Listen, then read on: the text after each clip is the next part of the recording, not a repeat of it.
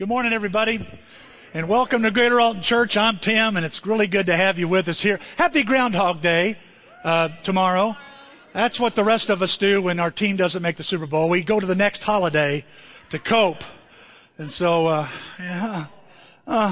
no. But it's good to be with you all this morning, and glad you could be with us. I hope you enjoy the Super Bowl today. If not the Super Bowl, at least the commercials, okay? Enjoy those. We got a few things in the bulletin. I hope you've gotten a bulletin this morning, and a few things I want to let you know about. First, on the very back, the Ladies Retreat is coming up here in March, and it's called Stepping Out. And so, guys, ladies, be excited about this. Be looking for the sign-up sheet that's going to be coming up, and we're going to be having it here in Alton at where the Holiday Inn used to be. I guess it's called something else, the Atrium Hotel now. But they're planning that as we speak. The ladies were getting together this morning to talk about all the different topics. And that's coming up. Also inside, just wanted to mention, Zach Kimball was baptized last Sunday. There's Zach right there. Can you stand up, Zach? At least say hi. There he is. Really excited. It's exciting, Zach, to see you in the kingdom here, you know. So that was awesome last Sunday. So congratulations and praise God. Also, you're going to notice right below Zach's mugshot there's a little thing here in a bulletin. February 28th at Metro Sports Discoveryland is having a polar plunge. Now, I know some families may be thinking, are you going to have my kids jumping in a pond somewhere? Because isn't that what? No, we're going to be having, it's a 2-hour party at Metro Sports, inside heated pool, along with other activities. And it's for our families with kids from birth to 5th grade. And it's only $1. Hope you will take the time to look that over and invite some friends to this thing. We have invitations. Your children are getting invitations today to invite their friends. Also inside, inside is a leaflet about a marriage retreat that's offered by Christian Family Services. There's your details about it. If you want to know more, I'd suggest you talk to somebody at the Welcome Center. Maybe they could help you out there as well. But that's what we have in the bulletin. You're probably going to notice the notes today are a little different today. I decided to fill in the blanks for you. That way you don't have to guess, and it's a big game. What words is Tim going to use in the notes? Well, we've eliminated that so you can pay attention hopefully better. I have provided some lines there for you, and maybe you're going to jot something down. You'd like to jot something down as we cover this lesson today. We're in a series of lessons called Who Do You Say I Am? And it's based on a question Jesus asked His disciples. Here it is up on the screen. And he just, after asking who other people say, he looks at His disciples, the people that are following Him, and says, well, what about you? Who do you say I am? It tells you something. It doesn't matter what other people think about Jesus. It matters what you think about Jesus, huh? It really does. And that's what this series hopefully is going to help you and I discover, that there are things about Jesus maybe we've never thought about before, and by looking at these different things, the different names of Jesus or different ideas of Jesus, we will get a deeper, richer understanding of who we're following. It'll make you even more committed, more grateful to God as we look at this, as we look at Jesus Christ in detail. Now, today we're looking at a particular topic that a lot of people already think they know quite a bit about, including myself, and yet studying this topic, I realize that there's a little bit more to it than I've assumed. Everybody knows that Jesus was a friend of tax collectors and sinners. Am I right about that? You talk to anybody, whether they know the Bible a lot or well, or they're novices at the Scriptures and they don't know much in the Scriptures, they'll tell you, if you ask them about Jesus Christ, what is it you notice about Jesus? Oh, He was a friend of everybody. And that's true. He was called the friend of tax collectors and sinners. There's no one in history that's been more inclusive of the brokenhearted than Jesus Christ. Nobody that's ever been on this planet that was more inclusive of the outsider like Jesus Christ. Would you agree with that? That's true. He had that reputation. But did you know this? Did you know that when He was called a friend of tax collectors and sinners, it was really a criticism? It wasn't a compliment at all. I mean, look at this. Look at the passage. Here's an example. We find this in 3 of the 4 Gospels. the four Gospels, Matthew, Mark, Luke, and John, we find in Matthew, Mark, and Luke this particular passage and this particular event. Jesus happens to be speaking to his generation. He says, what can I compare this generation to? And he says, John the Baptist came and didn't eat anything, and you thought he was demon-possessed. I come along, and he goes, Son of Man came. By the way, we're going to be talking about the Son of Man next week. Jesus refers to himself as the Son of Man more than anything else. Did you know that? We're going to look at that next week. Because the Son of Man came, he's referring to himself, eating and drinking, and you say he's a glutton and a drunkard, a friend of tax collectors and sinners. So this really was a criticism that was given to Jesus, not a compliment at all. And yet Jesus embraces this persona or this idea of, I am a friend of tax collectors and sinners. We're going to see that here in a minute. But I got to ask something. This is what I did. I looked at this passage and I asked myself, was Jesus a glutton? How would you answer that question? Of course not. Was he a drunk? Is the answer yes or no, folks? No. Was he a friend of tax collectors and sinners? Are you sure? How can they say, wait a minute. Think about this. How can this statement be true and false at the same time? Because, see, I don't think he was a friend of tax collectors and sinners like they thought.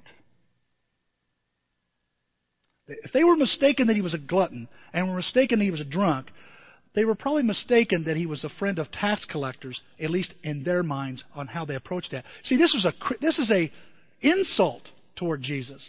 This was not a compliment. They were trying to say, hey, you're kind of in there with the rest of them practicing what they do. And we know Jesus did not practice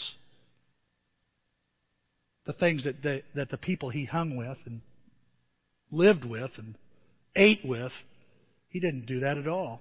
I read somewhere what not only was Jesus known throughout history as someone that included the outcast, he was also known, no one else in history, more intolerant of people who wouldn't change. Jesus loved the sinner, but he hated the sin, right? But see, that's why I want us to look at this, because see, I think we can twist this if we're not careful. We can take a passage like this and ethically and doctrinally stretch it a little bit to include all kinds of concepts in our mind when it comes to being a friend of worldly people.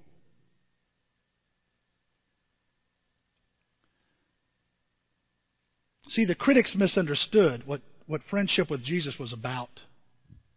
And I just wonder if we misunderstand the friendship of Jesus.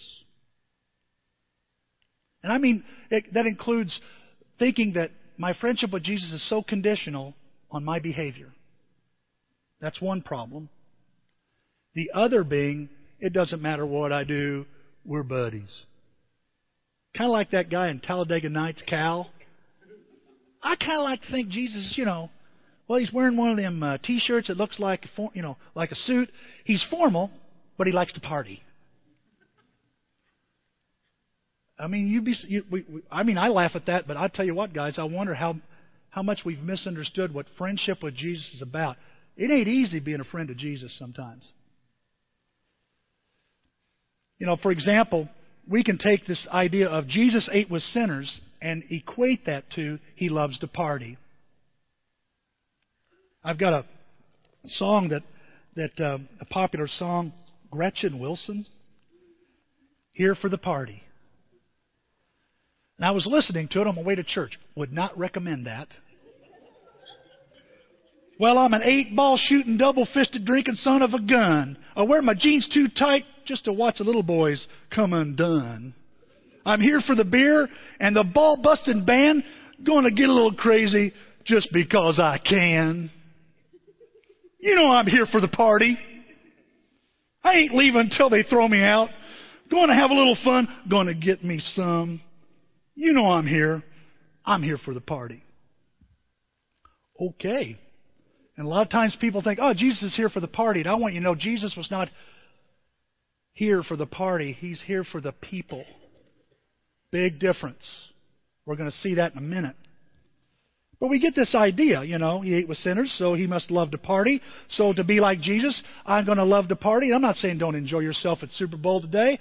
I'm not saying, be a sourpuss at parties and stuff.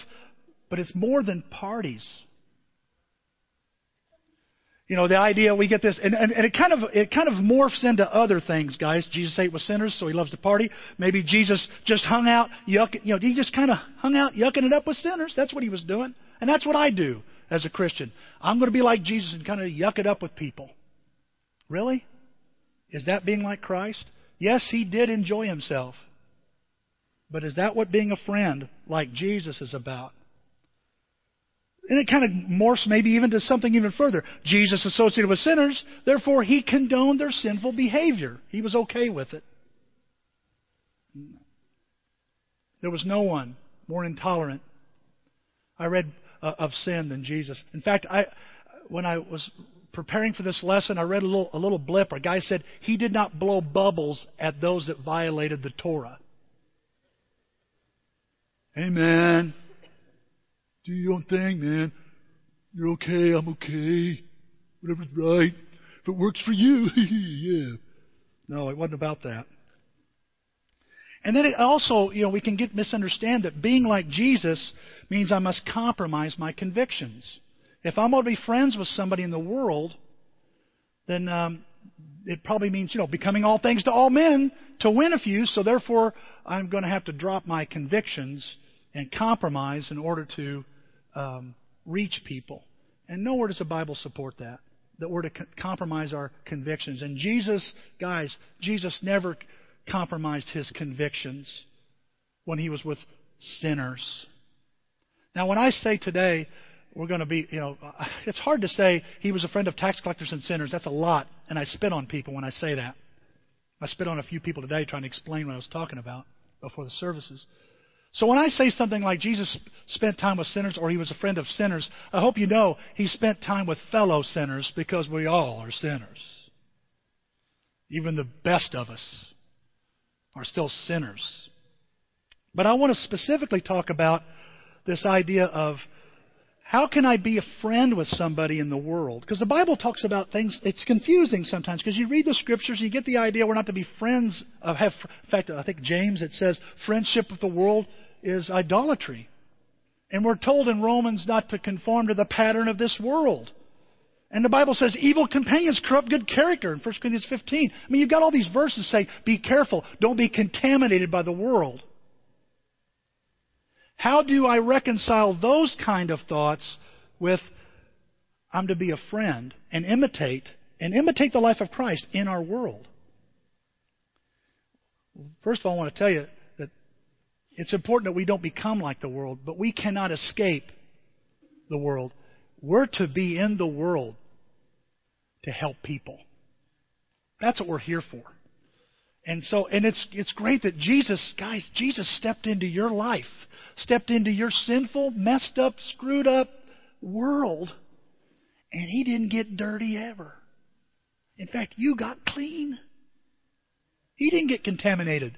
So maybe my approach to friendships in the world, maybe I can not be contaminated by the world and help people get clean. Huh? See, this friendship with Jesus, this idea of friendship with the world, I can learn so much about how to be a friend to my worldly friends like Christ when I look at that relationship he has with me. When I just think about, we sing that song, What a Friend We Have in Jesus. We don't sing it much around here, but it's a true statement. But this idea of friendship, that passage I just showed you where he says, you're a friend of tax collectors and sinners, is the same word. That word friendship is the Greek word phytos, and it means to be acquaintance, to be connected to be joined to. So they were trying to say, hey, you're joining with all these sinners. By the way, he's going to say, I'm supposed to be. And to follow Christ, there is an element of that we're to follow too. We're not to live insulated from the world, but in such a way that can change the world. 3 out of the 4 Gospels I mentioned a minute ago have this idea of Jesus being a friend of tax collectors and sinners. And by the way, John shows examples of him being a friend of the riffraff, low-life, despicable, backward, outside, sinful, filthy, whatever you want to call them. Why is this in the Bible so much? And this, by the way, this idea of Jesus being a friend of tax collectors and sinners is a label the world would put on him. And I want you to know, you want the world to call you this too. You want to have this reputation. Even if they misunderstand it, they need to know that Christians, that a Christian, a disciple, wants to express the love and friendship of God to someone who's lost. You follow me so far? Well, we don't have to fill any blanks, so why don't we just get into this lesson then, okay? So what can I learn from this friendship with Jesus that I have, that you have? What can I learn from it? Well, first of all, a great friendship. Notice it says here, Jesus is my greatest friend because Jesus wants to be with me. I know that sounds almost insulting, but guys, not everybody wants to be with me. I know this every Sunday. I stand out there, and I'm not asking you to barrage me this morning, but I stand out there and watch you go, I see that. I turn heads the other way. I get it. Okay? But there's some people who don't want to be with you either. You probably see it in my eyes. Oh no, here they come. I can't help it. I can't help it. But you know what I'm saying? It's like, but Jesus wants to be with you. I know it's such a simple thing, but what a profound thing. What a wonderful thought. That the Son of God wants to be, that deity, God in the flesh, wants to, I'm unworthy. I'm sinful. I'm messed up. I'm dirty. I'm filthy. I want to be with you, Tim. Why? Because I want to be. I need a bath. I can take care of that too. That's why I want to be with you, Tim. And that's why He wants to be with you. He's your greatest friend because of this desire. In the middle of God's heart is this desire to be next to you, to be close to you. In fact, He initiated that step. He took the first step and He initiated that. Guys, you and I, God interrupted our lives to get close to us. Right? Yeah, praise God. He's that kind of friend that butts His nose in your business. Look at it says here in Luke 15. What a passage here. Here's another passage in Luke. He says, tax collectors and notorious sinners often came to listen to Jesus teach. Isn't that interesting? He said, what does Luke notice? People of the world they were drawn to Jesus. And they came to Him. This made the Pharisees and the teachers of the religious law complain that He was associating, underline that word, associating with such despicable people. Even eating with them. Ew. What's it mean He's associating with them, Tim? Well, Jesus associates with two types of sinners. Saved ones and lost ones. So, and you say, okay, Tim, so what are you trying to say? I'm simply saying is, He wants to be close to you. He wants to be with you, and He wants to be with everybody else. This word associating, if you look it up in the synonyms, are kind of like this. In other words, He's connecting with people. He's socializing with people. He's joining sinners. Yes, the Bible says to be cautious in friendships. Of course it says that. And yes, it calls us to be separate from the world, to live a distinctive life. Guys, there was nobody more separate than Jesus, right? Talk about clearly different than everybody else. And yet He put Himself in to this filthy cesspool, this world. Why? Why would He come from heaven, which is so beautiful, so perfect, and come down to a busted, broken place like this? He wanted to. He wanted to. What a desire. I want to imitate that. How about you? I want to remember that, Jesus wants to be with sinners, and He wants to be, because I'm one of them He's with, but He also wants to be with other sinners. Look what it says here in Luke 19. It's a story about Zacchaeus. We all know that. Remember that song? Zacchaeus was a wee little man, and a wee little man was... I caught you. He climbed up a sycamore tree, and what was he? He was a short guy. And he can't see. Nobody will let him through the crowd. He climbs up a tree. And then here comes Jesus walking by. And it says, look what it says here in verse 5. It says, when Jesus got there, He looked up and said, Zacchaeus, hurry down. I want to stay with you today. He doesn't go, hey, Zacchaeus, how about you and me? I need to talk to you. Meet me around the back. No, He says it loud enough for everybody to hear. I want to be with you today. And the crowd's like, huh? What? You mean me, Jesus? No, that guy up there. That's Zacchaeus. He's a Jew. He works for the Roman government. He's a tax collector. And you want to spend time with him? I want to stay with him today. All day. Not a little meet and greet moment. Let's take 3 minutes and meet and greet each other. Hi, how you doing? Good to see you. Never talk to you again for the rest of the day. He says, I want to see you all day. And what do we learn? He eats with Zacchaeus, and for some reason, I wonder why, Zacchaeus stands up and says, if I've cheated anybody out of anything, I'm going to pay back how many times? 4 times is what I've cheated anybody. And Jesus says, salvation has come to this house. Oh my goodness. He's saying it out loud. I want to be with you, and you're right with God now. And look what it says here in verse 7.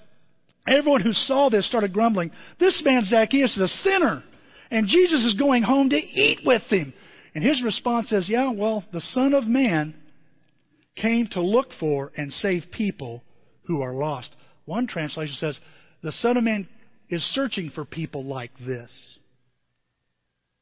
And you can't find them. I'll say it this way. You can't find as many of them when you're sitting in a building.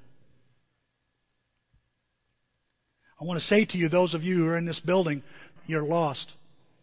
You may not even realize it. But you've lost your way somehow. You're a sinner and you're messed up. Some of you do know this.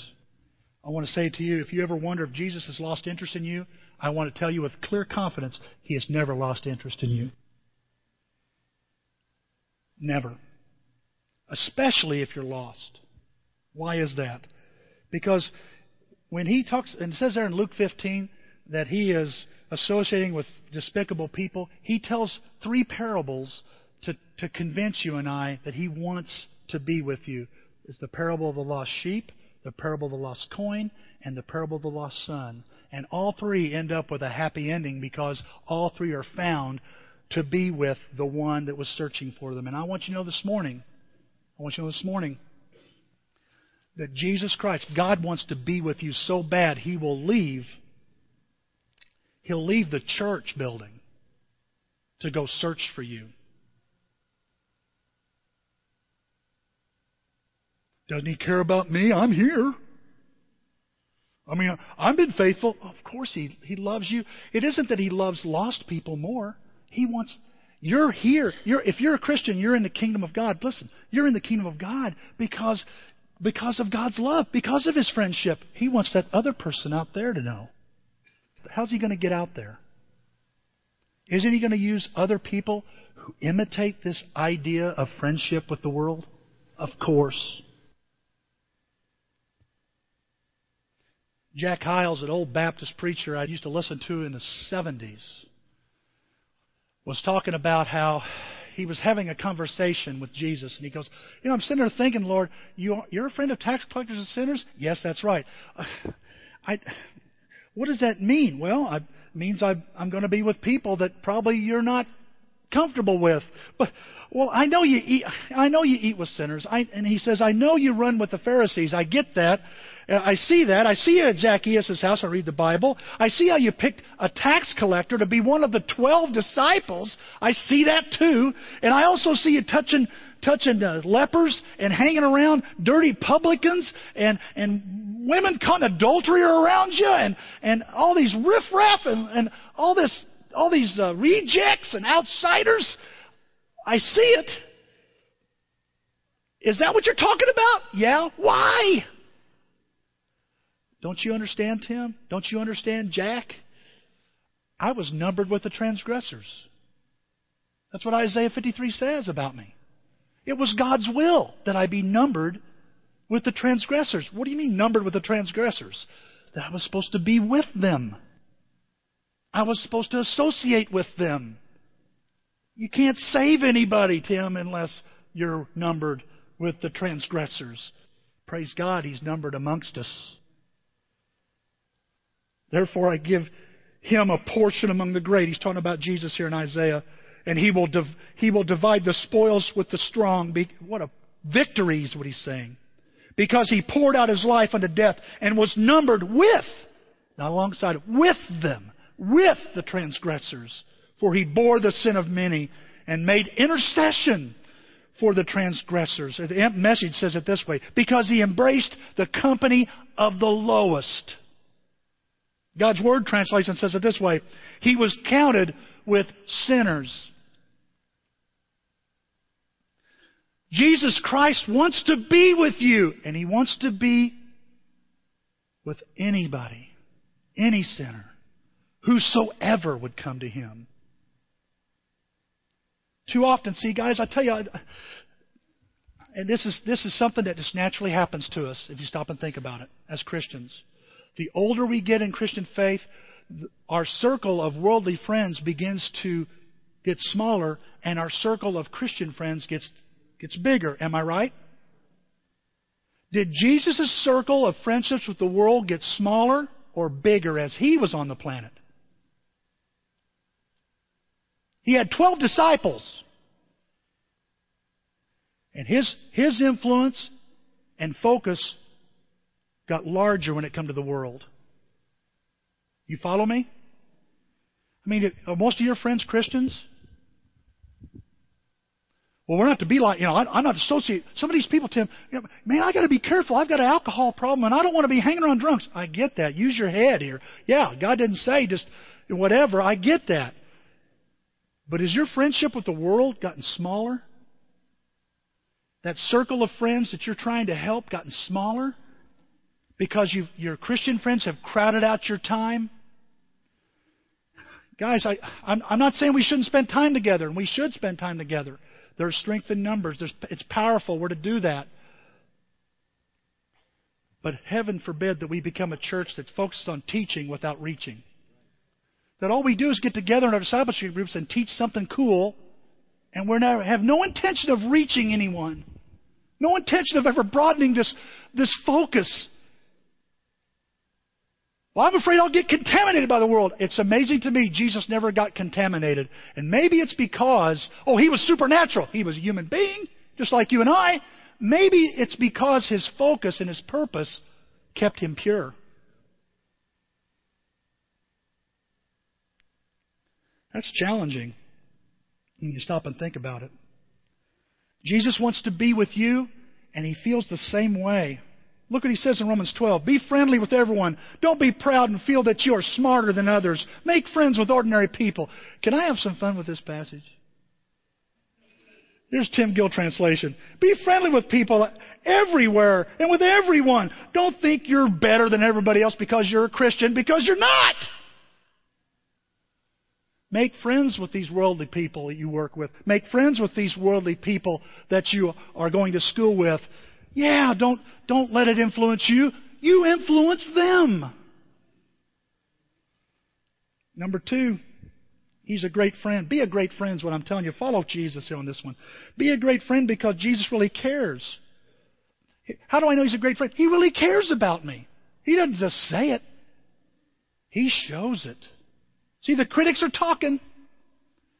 They're talking away, and they start questioning His disciples about Jesus, which, by the way, we're going to get lots of questions about Jesus when you're following Him.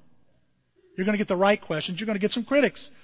Look at it, it says here, what kind of example is this from your teacher, acting cozy with crooks and riffraff?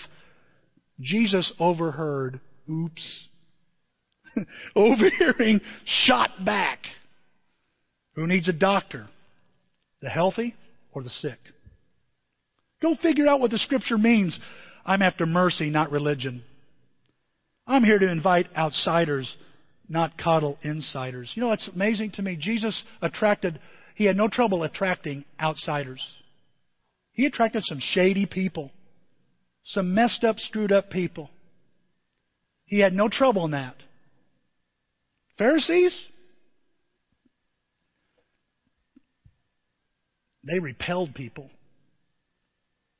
Let me ask you this morning, are you somebody that attracts sinners or repels them?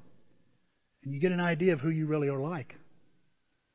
Jesus or some crusty old Christian that's self-righteous and full of pride. And I just look at this and I'm just so humbled by it. How in the world, why, Jesus, why are outsiders so attracted to you? He goes, well, Tim, outsiders are attracted to me because they know I care on the inside. I don't just talk. I do it. Look at this passage in the NIVR, the Reader's Edition of NIV. It says here, when he saw the crowds, he felt deep concern for them. They were treated badly and were helpless like sheep without a shepherd. You know, we're too busy looking at how immoral somebody is, ungodly they are. And I'm not saying it won't escape your notice, but Jesus saw deeper than that. And when you care, you see deeper than that. And He saw people that were treated badly. I watch the world. I watch TV sometimes, and I get on YouTube and see some stuff, and I go, look how messed up we are. Look how messed up people can get. And I don't sit there and go, hey, you know, how stupid, you deserve to go to hell. I'm sitting there thinking to myself, oh my gosh, they're treated so badly. They have no moorings, no spiritual moorings, no direction in their life. Let me tell you, when you start looking at people like that, you're more like Christ and less like the American Christian.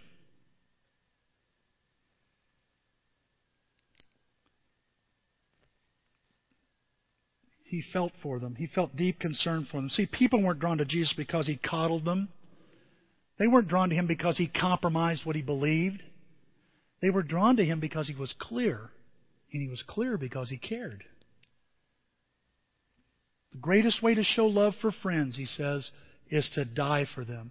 So Jesus let go of Himself, let go of His prestige, His preferences, all this. He let go of His place in heaven so He could show at the full extent the greatest display of His love on the cross. In Romans 5, it says it this way. He says, for a righteous man, someone might dare to die. There's some people that will throw themselves in front. If somebody's going to shoot them, they'll throw themselves in front of a bullet. We have examples of that. The president and other people, they'll throw themselves and take the bullet. I get that. But will they take a bullet for me? Will somebody take a bullet for you? For a good man, in Romans it says, people talk about it. Would I lay my life down? Would I risk my life? I know a fellow years ago who was a foreman where I worked, in a factory I worked, and a couple of boys were drowning in the Little Wabash River, and he ran out to try to save them and died in the process. All three perished. One of them was his son. Another one was just a friend. And it happens. I get it. But what about the stranger? What about the scum? What about the person that just has no usefulness at all? What about me? It says God put His love on the line for us by offering His Son in sacrificial death while we, not after we, while we were of no use whatever to Him, while we were still sinners. Will you clean up a little bit and maybe we can talk? Now, while you're filthy, while you fall short, while you're in that stronghold, while you're in that habit, I'm going to care for you and do what needs to be done to save you. Praise God we have a friend like that. Praise God, He's the greatest friend of all. I want you to know there's a couple of things I want to say to you before I leave this point. One is, no matter what you've done, Jesus cares for you. He really does care for you.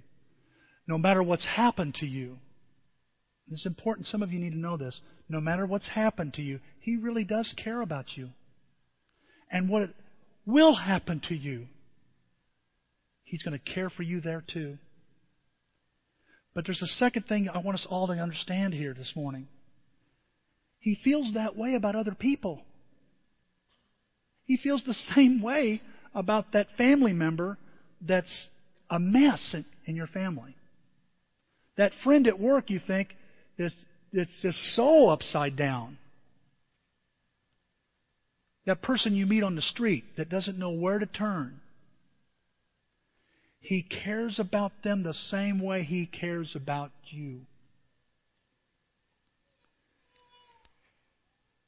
How much do you really care about lost people around you? How much of a friend are you really being? Look what the Bible says here. By a fella who used to want lightning to be called down from heaven and nuke people. He used to feel that way. Look what he says now. Let us stop just saying we love people. Let us really love them and show it by our actions. You know, loving people doesn't mean you condone their behavior. Loving people doesn't, if anything, you're saying, I'm putting up with some things. Loving people doesn't mean you're in favor of what they do. In other words, you accept what they do. No, loving them says, I notice you and I want to help you. That's the third thing I want you to see about Jesus being a great friend. He's a great friend because He wants what's best for me. It's always been about what's best.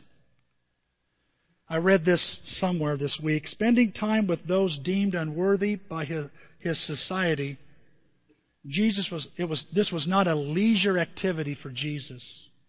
It was an essential part of His mission. You know, He spent time with worldly people for a reason.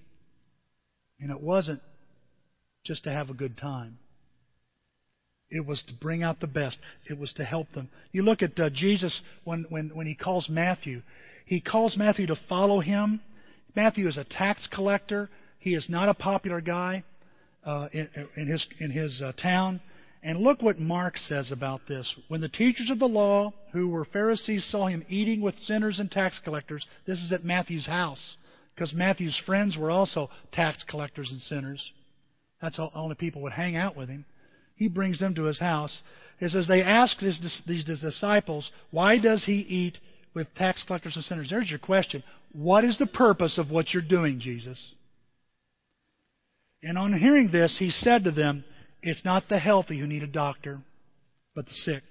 I've not come to call the righteous, but sinners. You guys, Jesus had a deeper purpose than to have a good time. He was focused on something greater. And how do I know that? He says two things in this passage. He refers to Himself as a doctor. And doctors just don't hang out with patients to yuck it up. In fact, when I've been to the doctor, they get right to the rat killing. What are you here for? Well, I've got this crook in my back. Well, when I do this, it hurts. Well, stop doing that. That's what he said to me. And he goes, I've always wanted to say that to somebody. I'm paying for this. Okay. Tell me something else.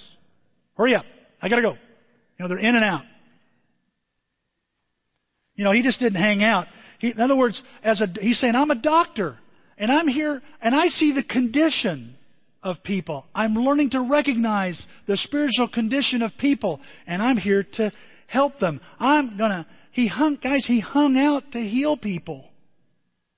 That's what it was about. I got to thinking about this, about doctors. Doctors can't help people who don't know Him.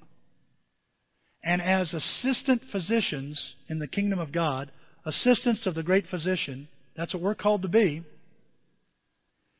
you can't help people that don't know you. So if your circle of friends of sick people is getting smaller, your practice is going to die. And God says, oh, no. You've got to expand that practice. I want to help a bunch of people, Tim. So get to know people. Find out where they're hurting. You're there to help them heal. So doctors, that's one thing I realize about doctors. They can't help people they don't know. Therefore, I can't help anybody that doesn't know me. Also, doctors can't help people who refuse the diagnosis. They refuse the diagnosis as well as the remedy. There's some people, they'll go to the doctor. The doctor will say, look, here's your problem. You need to do this and this and this and this. And they do the opposite, or they just ignore it. What does the doctor do with patients like that? He drops them. He or she drops them. I know of people who went to the doctor, and the doctor said, you need to work on this, you'll be really get in bad shape. They go, okay. But then they do the opposite. They don't get in contact with the doctor. The doctor can't get in contact with them. And guess what happens? The doctor says, well, I guess you don't want my help, therefore I'm going to drop you. Guys, there's a lesson here. You don't have to be friends with everybody. Because some people don't want your help. And if you're not careful, you have too many of those kinds of people, they jam your schedule so much you can't help those that want it. See, Jesus is a friend, a real friend. And a friend knows when they're wasting their time. A rich man comes up, Jesus looks at him and loves him, the Bible says, and he says, sell everything you have, give it to the poor, and come follow me. And what does the man do? He walks away. Does Jesus walk after him? Wait a minute, buddy. I like you. I want to be friends. He lets him go. You can't help people that don't want it. And another thing about a doctor I notice is that you cannot be a good doctor for those who do not believe they're sick. And I feel like Jesus kind of helping me kind of prioritize here. I think there's front burner people and back burner people in my life, and you're probably going to notice this when you're dealing with friendships. There's some people that are going to listen and they want to know and they want to get help, and man, you put them on the front burner. But there's some that go, I don't even think I'm sick. I don't think I need anything. You know what you got to do? You got to put them on the back burner. Just let them simmer a while. Let life turn up the heat. Let life teach them a few lessons.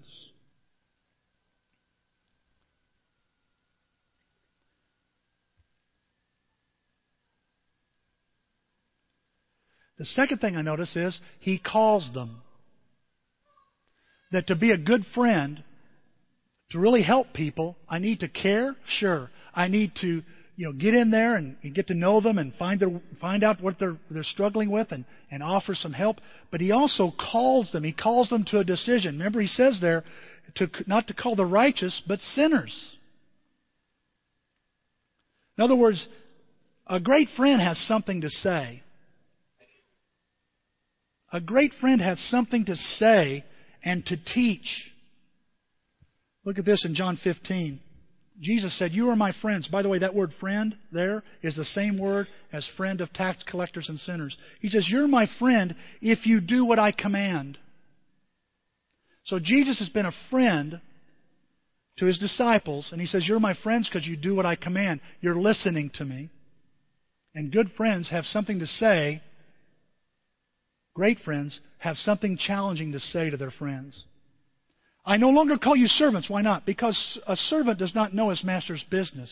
Instead, I called you friends, for everything that I learned from my Father, I have made known to you. Can you see the implication here? Everything that we teach, guys, everything I'm learning, I'm to share. I'm to share with other people.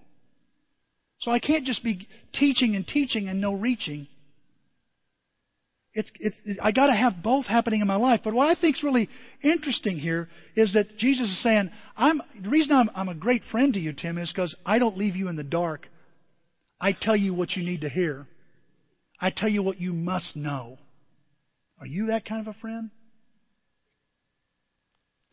Or are you just going to yuck it up with your buddies? You see, Jesus teaches me something about friendships of the world. And what He teaches me is this: the best friendships are redemptive friendships. So this morning I want to ask you a couple of questions and then we'll close this lesson out. First, do you have a redemptive friend?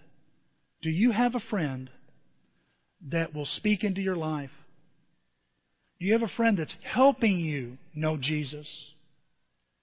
That challenges your thoughts, your values, your behavior? That encourages you to be like Christ? Who's that friend you have? And the other question is, are you that kind of friend? As we get together to watch Super Bowl at Super Bowl parties, are we just going to focus on players and commercials? Or will our focus go broader? In other words, are you here for the party or are you here for the people? If you don't have a friend that speaks into your life, I want you to know Jesus Christ would love to speak into your life, and He'll use another Christian to do that. That's why in this card that you have in the bulletin, it's a simple card. If you want to know more about Christ, you can, or more about this church, check that box. In fact, if you want to know more about Greater Alton Church, just write down, sign me up for FYI, and we'll let you know when we offer that. But if you'd like something, a little quicker, I'd like to know a little bit more about what is God's plan or purpose for my life. Why not check I want a personal Bible study? And let someone open the Bible up. And you find out what friendship with Jesus is really all about. Maybe you've got a friend you want to pray for. Maybe you want to pray for your friendship factor. Like, Lord, I want to be bolder. I really want to care about this person. I have a difficulty caring about this person. Maybe you need to ask for prayers for that. Give me a kinder heart, a more caring heart, not such a self-righteous, smug attitude, but a heart that breaks when I see people that are hurting and harassed and are searching and looking. Help me be that friend that helps them find what they need. Maybe there's some other prayer request you've got you'd like to make. These cards go to people who pray. I don't even know who they are anymore. They're so anonymous and they're under the radar. We don't know who those people are. I don't. But I know that what they do is they pray for you, and they don't go around talking about you. They talk to God about you. And so take advantage of the power of prayer this morning. If there's a decision you need to make or a prayer request, we're going to let you do that. We don't have an altar call here. We just let people decide right where they are what they want to do with the things said in this lesson. Maybe there's a decision you need to make. Make it this morning. We're going to sing a song that'll give you time to fill out that card. Then we're going to sing another song and take up those cards along with our regular contribution. So let's pray and we'll get to that. Father, thank you for having such a friend in Christ. Thank you for caring enough, wanting to be with us so much that you would come in the flesh and walk amongst us. But not just walk amongst us, you would eat with us, you would listen to us, you would watch us, and you would sacrifice your own Son's life for us. Father, we can't begin. It's hard to put in words how grateful we are. Thank you for wanting to be with us, Father. Thank you, Father, for wanting the best in us. You do know what you're talking about, and we know what your motive is to bring out the best to help us. Lord, we pray that you'll help us be the kind of friends with those that are right now struggling, that are lost around us, Lord. Help us be the kind of friend that people would, in their effort to criticize us and say we're friends of tax collectors and sinners, that we can take that, Father, as a compliment because we're being like your Son. Father, I pray that some of us here don't have a friend that really makes us better. We need a redemptive friend, Father. And I pray, Father, that all of us here can say we have that. If not, that you will provide that. But, Father, most of all, help us be that friend to those around us, whether they're saved sinners or lost sinners, wherever we are. Father, we pray that you'll deepen our friendships, and from them we become more like your Son, Christ. We pray in Christ's name. Amen.